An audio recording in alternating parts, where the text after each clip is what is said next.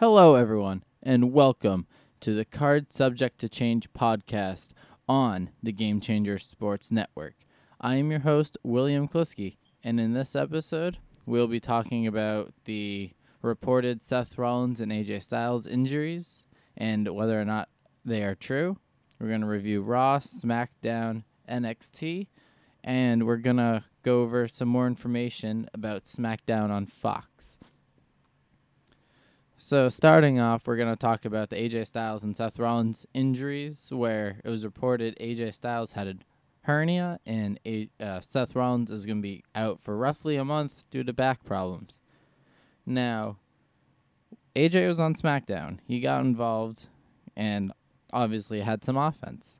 And as a result, it's potentially not true that he had a hernia because nobody in the WWE locker room had heard about it before. So Styles had tweeted out yesterday that said, "Reporting in this world is not being based on facts, but who can get the story out first?" Where Seth Rollins quote tweeted it and said, "Ain't that the truth?" So that makes me want to believe that Seth Rollins isn't actually hurt as well, but that would make me also question why he wasn't on Raw this week. But a simple solution would be because he was recovering from his 6 F5s that he took on Raw. That's a lot of F5s, and it could be understandable that he was out for a week or so. But then again, he also missed the live event. He also missed the live events of the weekend. So maybe they're just playing that as part of the story, where he definitely needed the time off. Or maybe it's just so minor he just needed a week. But the reports say a month, and he'll be on screen in non-physical roles, as it says. So we'll see whether or not that comes to fruition, because, I don't know, just because of the AJ Styles one that didn't seem to be true, I'm starting to question whether or not Seth Rollins is hurt as well. So, moving on to the Raw review. The show opened with Stephanie McMahon, who was interrupted during her introduction of Becky Lynch. And basically, Stephanie McMahon just wanted Becky Lynch to get her knee checked out. And she was going to be suspended until she does. And then, so Becky Lynch got indefinitely suspended until she goes to the doctor and gets cleared to compete. And as a result, Becky Lynch just basically punched Stephanie McMahon right in the face, which was amazing. But then Stephanie McMahon kicked Becky Lynch in the bad knee, as it looked like it was in self-defense because Becky was beating her in the corner. And then, yeah, that's really it for that segment. We got Becky Lynch, who's indefinitely suspended, but even showed up on SmackDown after the fact. So, we'll see where that goes when I talk about SmackDown. So, the next segment, we had Ronda Rousey defeating Liv Morgan very fast, which immediately led into Ronda Rousey beating Sarah Logan, also really fast. And then we had a teased Ruby Riott match with Ronda Rousey, but then Riott bailed to take care of her teammates. Now, this very small tease gives me an unpopular opinion, potentially, in that I would rather want to see a Ronda Rousey versus Ruby Riott match compared to either Ronda Rousey versus Charlotte Flair or having Charlotte added to the Becky Lynch-Ronda Rousey match. Don't get me wrong, I'll still be excited if it's a triple threat, just because I'll be rooting for Becky, and Becky's the greatest right now. But definitely more excited for a Ruby Riott Ronda Rousey match potentially instead of a potential Ronda Rousey versus Charlotte Flair one-on-one rematch. Just because I can't stand Charlotte, and Ruby Riott is fantastic. I think they could do great things in the match, especially with Liv Morgan and Sarah Logan at ringside, with potentially nobody at Ronda Rousey's side. And it'd be even more intriguing if it was, say, a Natalya based on her history with the Riott Squad. All right, moving on, we had the number one contenders fatal four-way match. We had the Revival beating the Lucha House Party, Heavy Machinery, and the B-Team. Now, will the Revival actually get the job done this time and win the titles from the glorious one, and Chad Gable? Or will they lose again? And the way I think it would be funny is lost my headphones. I think it would be funny if the Revival lose the match via disqualification because the non-legal man attacked the legal man, just like how the main event ended tonight, which I will get to. Just, I thought about that after the main event, and I'm like, wow, if the Revival lose again, that's the way I would want them to lose. But I honestly just want them to win the titles already. They're fantastic in everything they do. And Bobby Roode and Chad Gable, maybe they can break up and have a feud, even slimming the Raw Tag Team division even more, so you can call up maybe the Forgotten Sons. No, they're definitely not ready for a call up. Maybe Undisputed Era, since Raw needs some stars right now with Dean Ambrose leaving after Mania. Maybe Undisputed Era after Mania to Raw. I don't know. We'll see where that goes, and we'll talk about it when the match happens. So then they cut to a backstage segment with Zack Ryder and Kurt Hawkins, and we learned Zack Ryder doesn't even know how to spell his own name. We know they spelled it Z-A-C-H last week. Probably storyline for this segment. And then what do they do? Or what does Zack do? He spells his name Z-A-C-K-H, which Zack... That's definitely not his name, which he admitted he did it wrong at the end of the promo, which I think is hilarious. But they're going to focus and end Hawkins' losing streak, even though Hawkins is a bad luck charm for everybody. And they both admitted they're losers. So we'll see where that leads. Maybe it'll lead to a Raw Tag Team title match at WrestleMania, potentially. Or actually, knowing WWE, it'll probably be at like Fastlane or something, and they'll lose.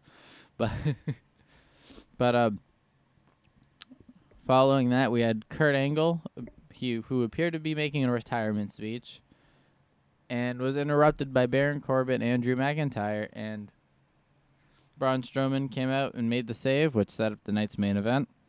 But before Kurt Angle came out, he had some small interactions backstage, and Apollo Crews is getting some good TV time right now for whatever reason. I don't know. Then we had an Elimination Chamber qualifying match, Sasha and Bayley versus Nikki Cross and Alicia Fox, which is pretty obvious. We knew who was going to win that one. And Bayley wrestled the entire match on her own and pinned Fox with a roll-up. That one was pretty easy to call because we know that Nikki Cross and Alicia Fox are a makeshift team. But I'm not going to lie. I kind of want them to stay a team because they're crazy. And I like seeing two crazy people be crazy together. Speaking of crazy, we had Jeff Jarrett in a match on Raw. It's been so long since he's had a match on Raw. He had Road Dogg at his side, at ringside with him. And Elias interrupted their performance of With My Baby Tonight.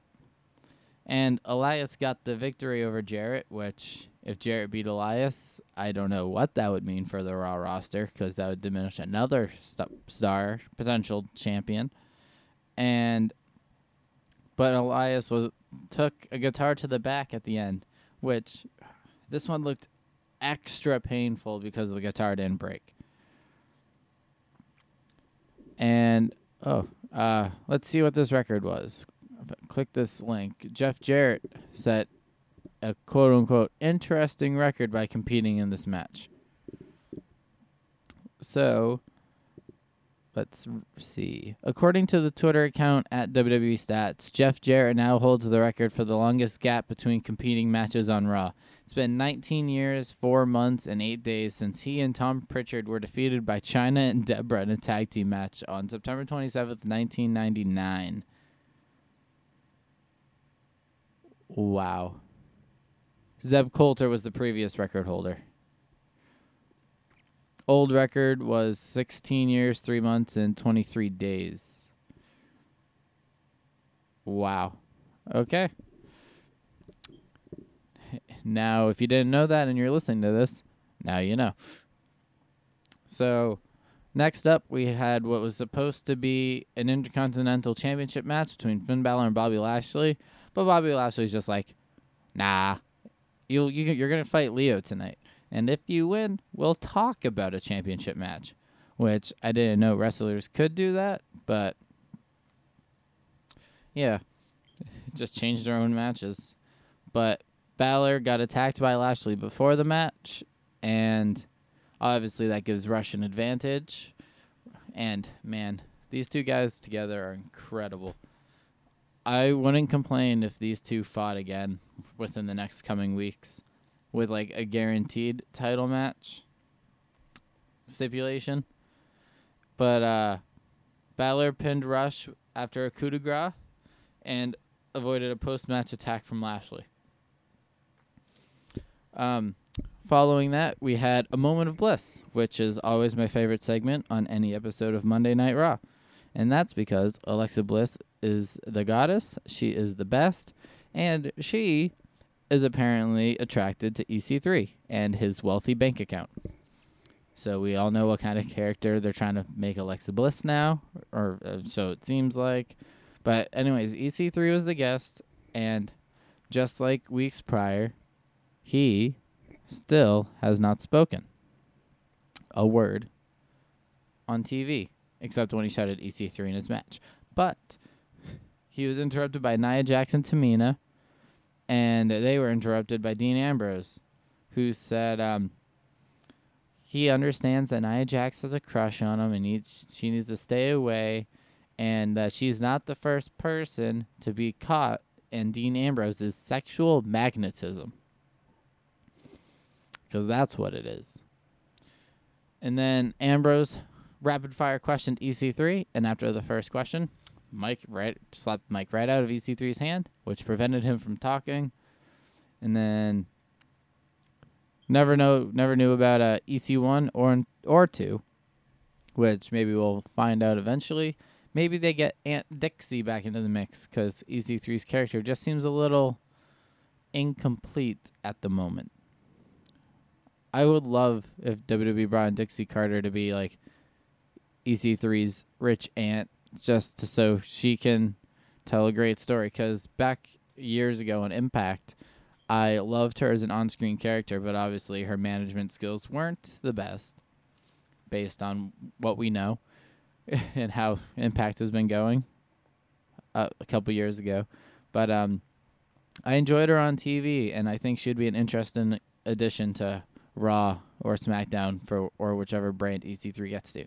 But anyways, we had EC3 beating Dean Ambrose with a roll-up.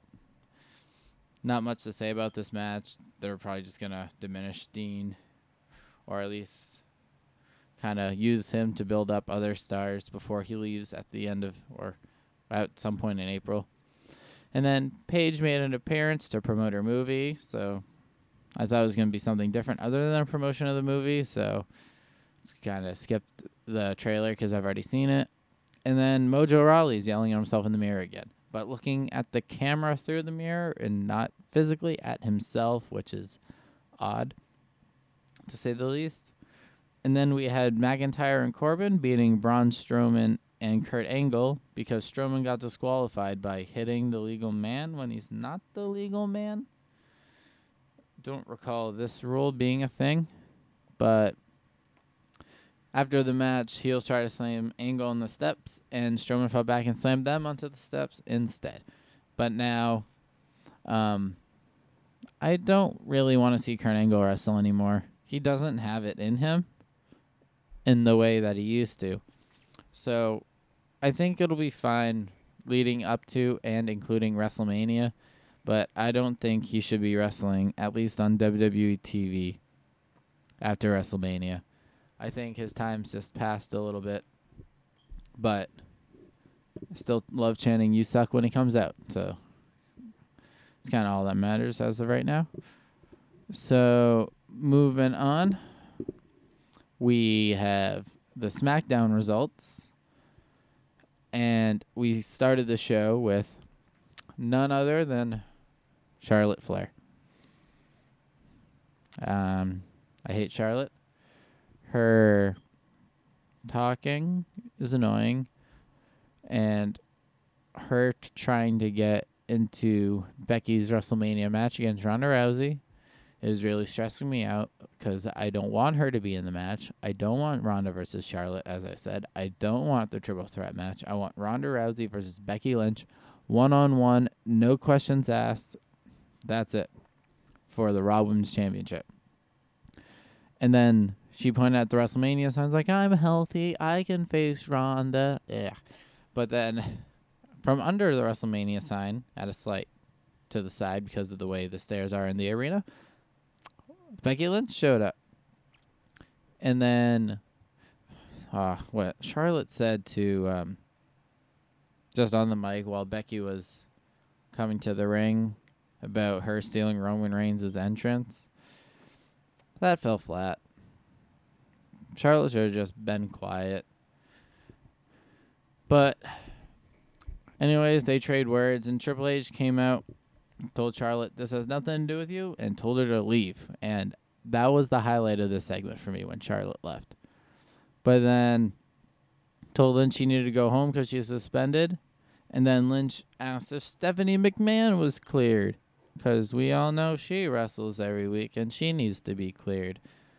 But I get the point of saying that, basically just asking if she's okay in a way, but doesn't have to be medically cleared really for anything. And then he stepped back in and basically was saying Lynch was looking for a way out of the match with Ronda, and that's why she came to Raw back in November and attacked her so she could try to get a way out. When Nia Jax punched her in the face, she was deep down, she's like, yes, I don't have to fight Ronda. I don't have to be embarrassed. Or at least that's what Triple H was implying, but I don't view it that way. But that makes this angle even more interesting. For Lynch is just trying to get a way out of the match. And then Lynch slapped Triple H in the face. Second straight night, she assaulted a member of the McMahon family. And they had to stare down. And then Becky Lynch left through the crowd again with security kind of guarding her through that way. But then we had Shinsuke Nakamura and Rusev beating Carl Anderson and Luke Gallows. And I don't know what's worse, Shinsuke Nakamura and Rusev as a tag team, or the Good Brothers losing to Shinsuke Nakamura and Rusev as a first-time tag team. So I think Gallows and Anderson are kind of diminished as a tag team. They were Raw Tag Team Champs 2 years ago. Just 2 years ago. In a ladder match they're going into WrestleMania as the champs in a triple threat turned fatal 4-way ladder match when the Hardys returned. And when they lost the titles, they haven't been the same since. So we'll see if they ever get back on track. They probably won't, unfortunately. But this Nakamura-Rusev pairing is so... what's the word I'm looking for? It is so strange. It's very strange. I really don't know what to think of it. But we'll see where that goes, considering we didn't see R-Truth on the show, which is also weird. But then we got the announcement that we're going to get McMiz TV next week with the Usos as the special guest, where the Usos basically said that McMiz TV, that's a tongue twister, Jesus, are going to be entered into the Uso Penitentiary, and basically saying that they're not a real team, I think. I don't know. I only watched it once. I kind of forget. But I enjoyed the promo. Usos, if they lose to Shane and Miz, I don't even know what I'm going to do. Moving on. We had Randy Orton defeating Mustafa Ali, where Ali, he got his freaking eye basically knocked out of his socket. Got that swollen eye he got. Jesus. But Orton won with an RKO. It was a great RKO. Pulled him off the top. And it was after he faked him out for an RKO, too. Faked him out for an I love how Orton instinctively went for an RKO there. It just kind of shows that Orton's always looking for it, especially the out-of-nowhere ones. And as Orton celebrated during the replay showings, it cuts like right back to Samoa Joe locking in the Kikina clutch, knocking out Randy Orton. He's out on the mat, and then kicked Ali out of the ring with Samoa Joe standing tall. And then cut backstage, or Joe goes backstage when starts walking back as Daniel Bryan and Rowan come out for a promo. And then we have a quick Joe promo backstage where he's basically just saying he's going to win and whatnot. And then Daniel Bryan came back down to the ring with Rowan, cut a promo about being the planet's champion and how nobody wants him to be champ, and that's why he has to defend his title in the Elimination Chamber. He showed a video package of why it's unfair that he has to defend his championship in the Elimination Chamber. But he said he's going to do what he needs to do to retain it because the planet needs him as the champion. But he also gave props to the state of Washington for being the only state in the country that's basically on his side, and everyone else is stupid because he's speaking to a global audience instead of just the crowd. Then we had a triple threat match between Mandy Rose, Sonya Deville. Not between them. They were a team defeating Carmella and Naomi and the Iconics, the three teams that will be in the Elimination Chamber for the women's tag team titles.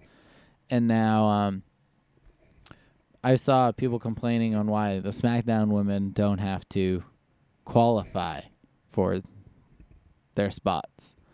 And really, when you think about it, there's literally no other teams. Plain and simple. What's another team on SmackDown? Hold on. Let's think of the SmackDown women's roster real quick. So we already got rid of Mandy Rose, Sonya Deville, Carmella, Naomi, Peyton Royce, and Billie Kay. Asuka's the SmackDown women's champ. Won't be in it. Becky Lynch is fighting Ronda Rousey at WrestleMania for the title, so she's technically on both shows, but she's way above the tag team title pictures and technically currently suspended. So that rules her out. Charlotte is in the middle of that feud too, so she's ruled out. There's Lana, who currently has a quote-unquote bum leg. And let's take a quick look real quick. If I go to Superstars, I'll go to SmackDown. Dead air. Okay, current, Raw, SmackDown. Okay, so there goes my microphone. So we got Asuka. We got Becky Lynch. Billie Kay is in it. Carmella's in it. Charlotte's not in it. See if I'm missing anybody. Still scrolling. Nobody's come up. Lana's hurt. Mandy Rose. Maurice isn't on TV. Naomi's in it. Paige is out. Peyton Royce is in it. Sonya Deville's in it. And Zelina Vega. And she doesn't have a tag team partner. And it wouldn't have made sense for her to team with Naomi. But yeah, that's basically the SmackDown Women's roster and why they didn't have to qualify. Like, I don't see why it was so hard to realize that there's nobody on there to qualify. It's like you can't even make makeshift teams for them to try to qualify. And I can't lie, I kind of would have liked if they inserted just like an NXT team in there. Just why not? I don't know which NXT team, maybe the Sky Pirates. I don't think Marina Shafir and Jessamine Duke would have been ready, but it would have been cool to have like another tease of a 4 horsewoman versus 4 horsewoman match. And then, yeah, I think it just would have been cool to have an NXT team in there, kind of change it up instead of Naomi and Carmella, because they're just another makeshift team that probably aren't going to win the titles. But I don't know. I think it'll be a good match. And then we had a backstage segment where Andrade and Zelina Vega cut a promo on Rey Mysterio after attacking him last week. So I think this is just going to lead to another match at either Elimination Chamber or Fastlane. depending on how big of the card already they have for the Elimination Chamber with the 2 chamber matches and how long of a show they plan on having. So we had Jeff Hardy and Daniel Bryan, or Jeff Hardy defeating Daniel Bryan because of disqualification, another main event disqualification at Raw and SmackDown, where Eric Rowan broke up a pinfall and attacked Jeff Hardy. And then Bryan locked Hardy in a label lock. I think that's what they're calling it again because the yes is dead. And then Joe attacked Rowan, choked out Bryan. And then Orton, Mustafa Ali, and Styles, all the other members of the chamber match, all came out and got involved. And then Bryan and Rowan got away while everyone else is still beating up everybody. And Bryan stared down Styles from the top of the entrance ramp before the show went off air. And I was not 100% sure if this was on the show or if I saw it like it was an exclusive after the fact. But like right when Bryan goes through the curtain, I think it was Dasha Fuentes or Kayla Braxton who was right there. And he basically yelled at her that for being right there. He's like, he just came out from a match. And after all that, he's like, you're here to interview me now? Why? But yeah, that happened. So that's it for SmackDown. So moving on to NXT. This was a really good show in my opinion. Come on, load. So it was the first official show outside of the pre-tape show that they taped before TakeOver Phoenix when it was the Sky Pirates versus Marina Shafir and Jessamine Duke and Forgotten Sons versus Street Profits. So we started off with Gargano coming out as the new NXT North American champion, and the crowd had Johnny Champion signs, which has a ring to it, which Gargano likes. So now he's Johnny Wrestling, he's Johnny Badass, he's Johnny Takeover, and now he's Johnny Champion. Johnny names are just fantastic. He's just Johnny Nickname. I'm just going to call him Johnny Nickname from now on. And then Ciampa came out saying how he followed the lead of the champ, and now they both hold gold. And Gargano responds by saying the only reason he came out after TakeOver Phoenix was to show that he didn't need Ciampa for help, which is intriguing. And then Velveteen Dream's music hits because, as we know now, he won the Worlds Collide tournament during Royal Rumble weekend, which means he can get a title shot of his choosing. And he has a nice stare down with Ciampa. And he's like, how about Ciampa Dream one-on-one again? And he's like, nah, the dream's over. You. Then he calls out Gargano, challenges him to the NXT North American Championship match, and we'll see that match in 2 weeks. And that's where he called him Johnny Jackass. Just another nickname for Johnny Nickname over here. So after that segment, we had Jackson Riker of the Forgotten Sons, who defeated Mansoor, if you remember, from the Greatest Royal Rumble when they announced a bunch of like the Middle East's talent that they had signed. He was one of them. I think he was the one who got like the most over with the crowd there. But yeah, that was a very quick match with Jackson Riker basically destroying him, and then attacked him after the match. Then we had a backstage segment with, I think it was Kathy Kelly trying to get an interview with Ricochet, where Adam Cole and the Undisputed Era are saying that they're the ones deserving of the interview, basically, and how Adam Cole is basically synonymous with champion, and how he's going to get his NXT North American championship back. And then Ricochet came back. He's like, didn't I beat you for that title? So that basically set up a match for next week between Ricochet and Adam Cole. And I'm not 100% sure if it's a number one contenders match or not. But either way, that's going to be great. That match will be next week. And then we had Drew Gulak versus Eric Bugenhagen, which I think he's kind of another. He's like it's kind of a No Way Jose Elias mix in a way. Elias music wise, except he plays every instrument and pretends the ropes are a keyboard.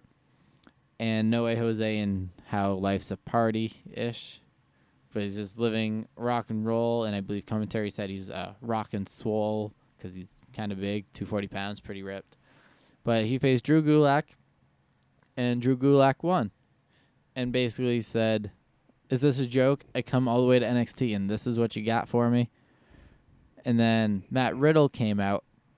Or actually, Drew Gulak challenged anyone in the locker room to come out. And then Matt Riddle did. And, man, this was a great technical match. There wasn't that much striking, which I liked. It was a nice change of pace for NXT. But Matt Riddle ended up getting him in the bro mission. And they had a nice, respectable handshake where I don't know if this is a thing, but Drew Gulak held his wrist while the handshake. And then so Matt Riddle did the same thing. Not sure if that means anything. Actually, I'm going to look that up real quick. See if that actually means anything. Holding wrist while hand shaking.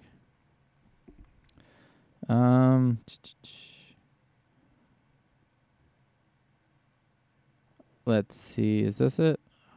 No, that's not it. Handshake while holding. Is this it?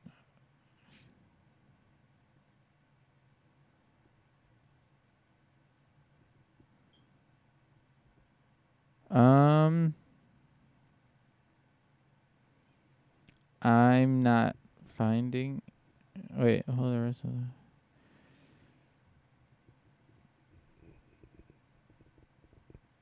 Sorry about this. Form of respect. Yeah, it's a sign of respect, kind of like using both hands to shake yours. From what I found, it's common in Africa, West Africa. Kind of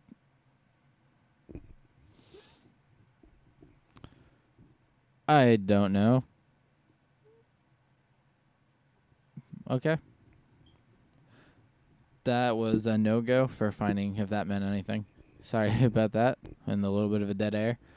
But anyways, that's how the hand shook. They were both holding their right wrist with their left hand while they were shaking. So I guess it's just a more so sign of respect from what I just saw. And then we had a 6-woman tag match with Bianca Belair, Kairi Sane, and Io Shirai defeating Shayna Baszler, Marina Shafir, and Jessamine Duke. Now, we had Io Shirai pin Shayna Baszler to win the match. She's only the second woman to have a pinfall victory in any kind of match over Shayna Baszler, the other being Kairi Sane. So, could this mean that Io Shirai is going to be the one who takes the title from Shayna Baszler?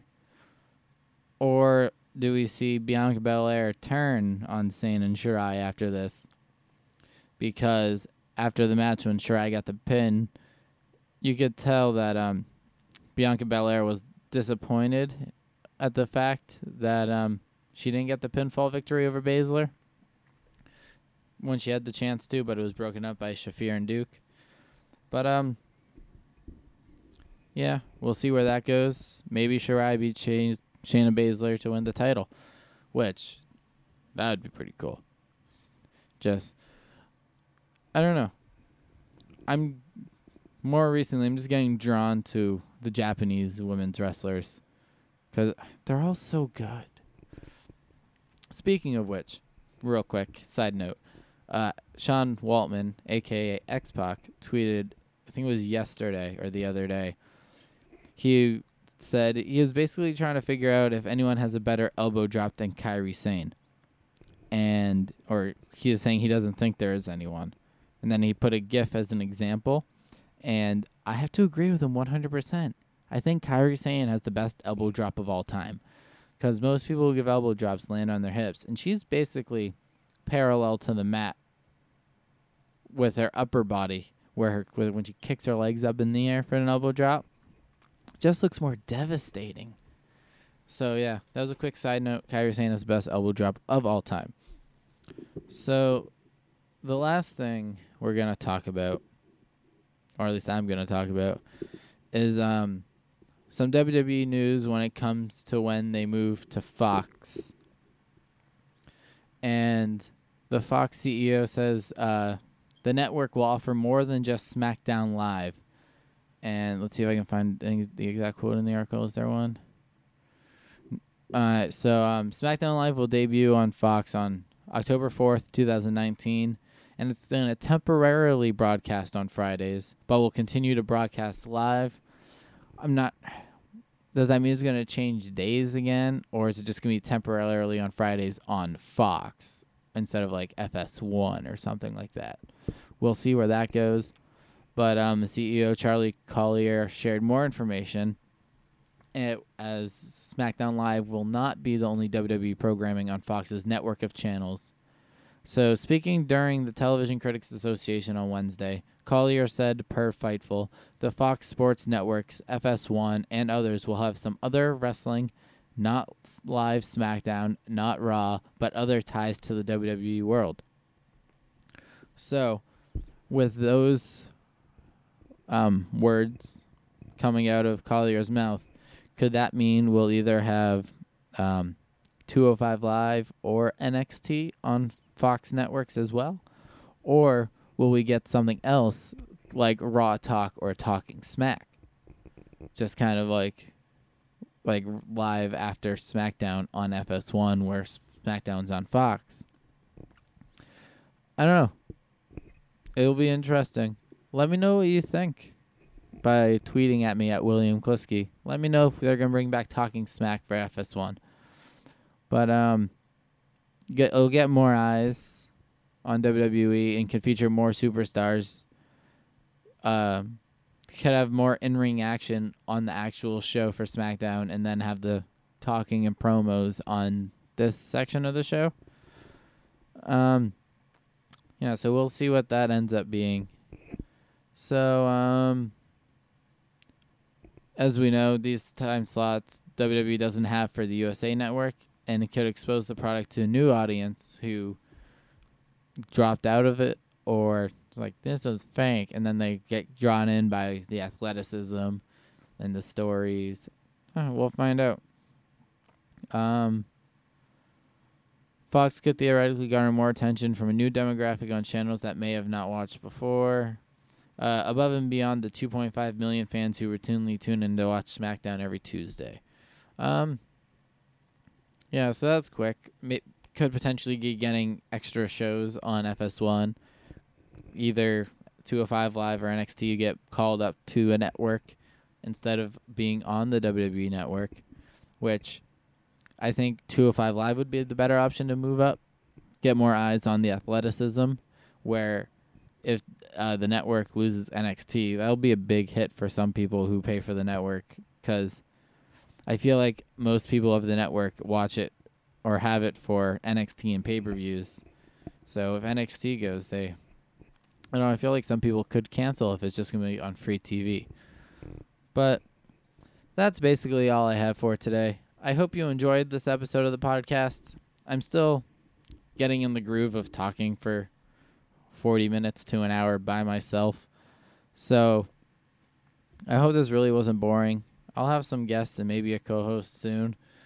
But if you liked it, rate and review this on iTunes.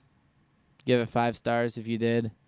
And check out the GameChangerSportsNetwork.com for other sports other than wrestling and wrestling news.